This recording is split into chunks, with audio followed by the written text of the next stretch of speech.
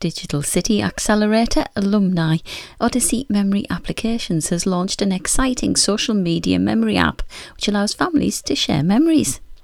Odyssey is a family social media app that can let people and their loved ones relive memories as they happened the moment they recorded them.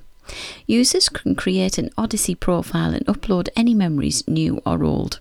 The app has a built-in family tree and time capsule feature where users can share memories to pass on into the future and explore their origins. Users can connect with family members to build memories together and create memory pockets of special events to celebrate them repeatedly. CEO of Odyssey Memory Applications, Peter Holdsworth, who is from North Yorkshire, participated in the Digital City Accelerator programme, a Teesside University-led initiative funded through ERDF. Government's plans to boost wildlife will benefit an upsurge in red squirrel numbers in England.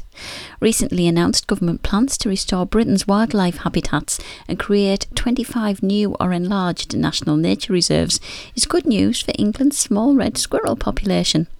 The Red Squirrel Survival Trust hopes that the large grey squirrel population in England will be significantly reduced as a result of a fertility control programme. Such a reduction would see the current small number of English red squirrels, currently no more than 29,000, and their locations increase dramatically as the number of greys diminishes.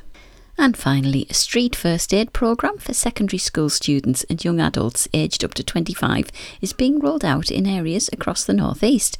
Young Responders is a new St John Ambulance Youth programme offering life-saving street first aid skills for some of the real-life situations young people may find themselves in. The programme was awarded £1 million through the Recovery Fund to help people learn traditional first aid skills such as how to put a person into the recovery position, street first aid for knife wounds, spiking and alcohol and drug intoxication, as well as tips on mental health awareness. That's the latest here on 105.9 Bishop FM. I'm Gillian Campbell.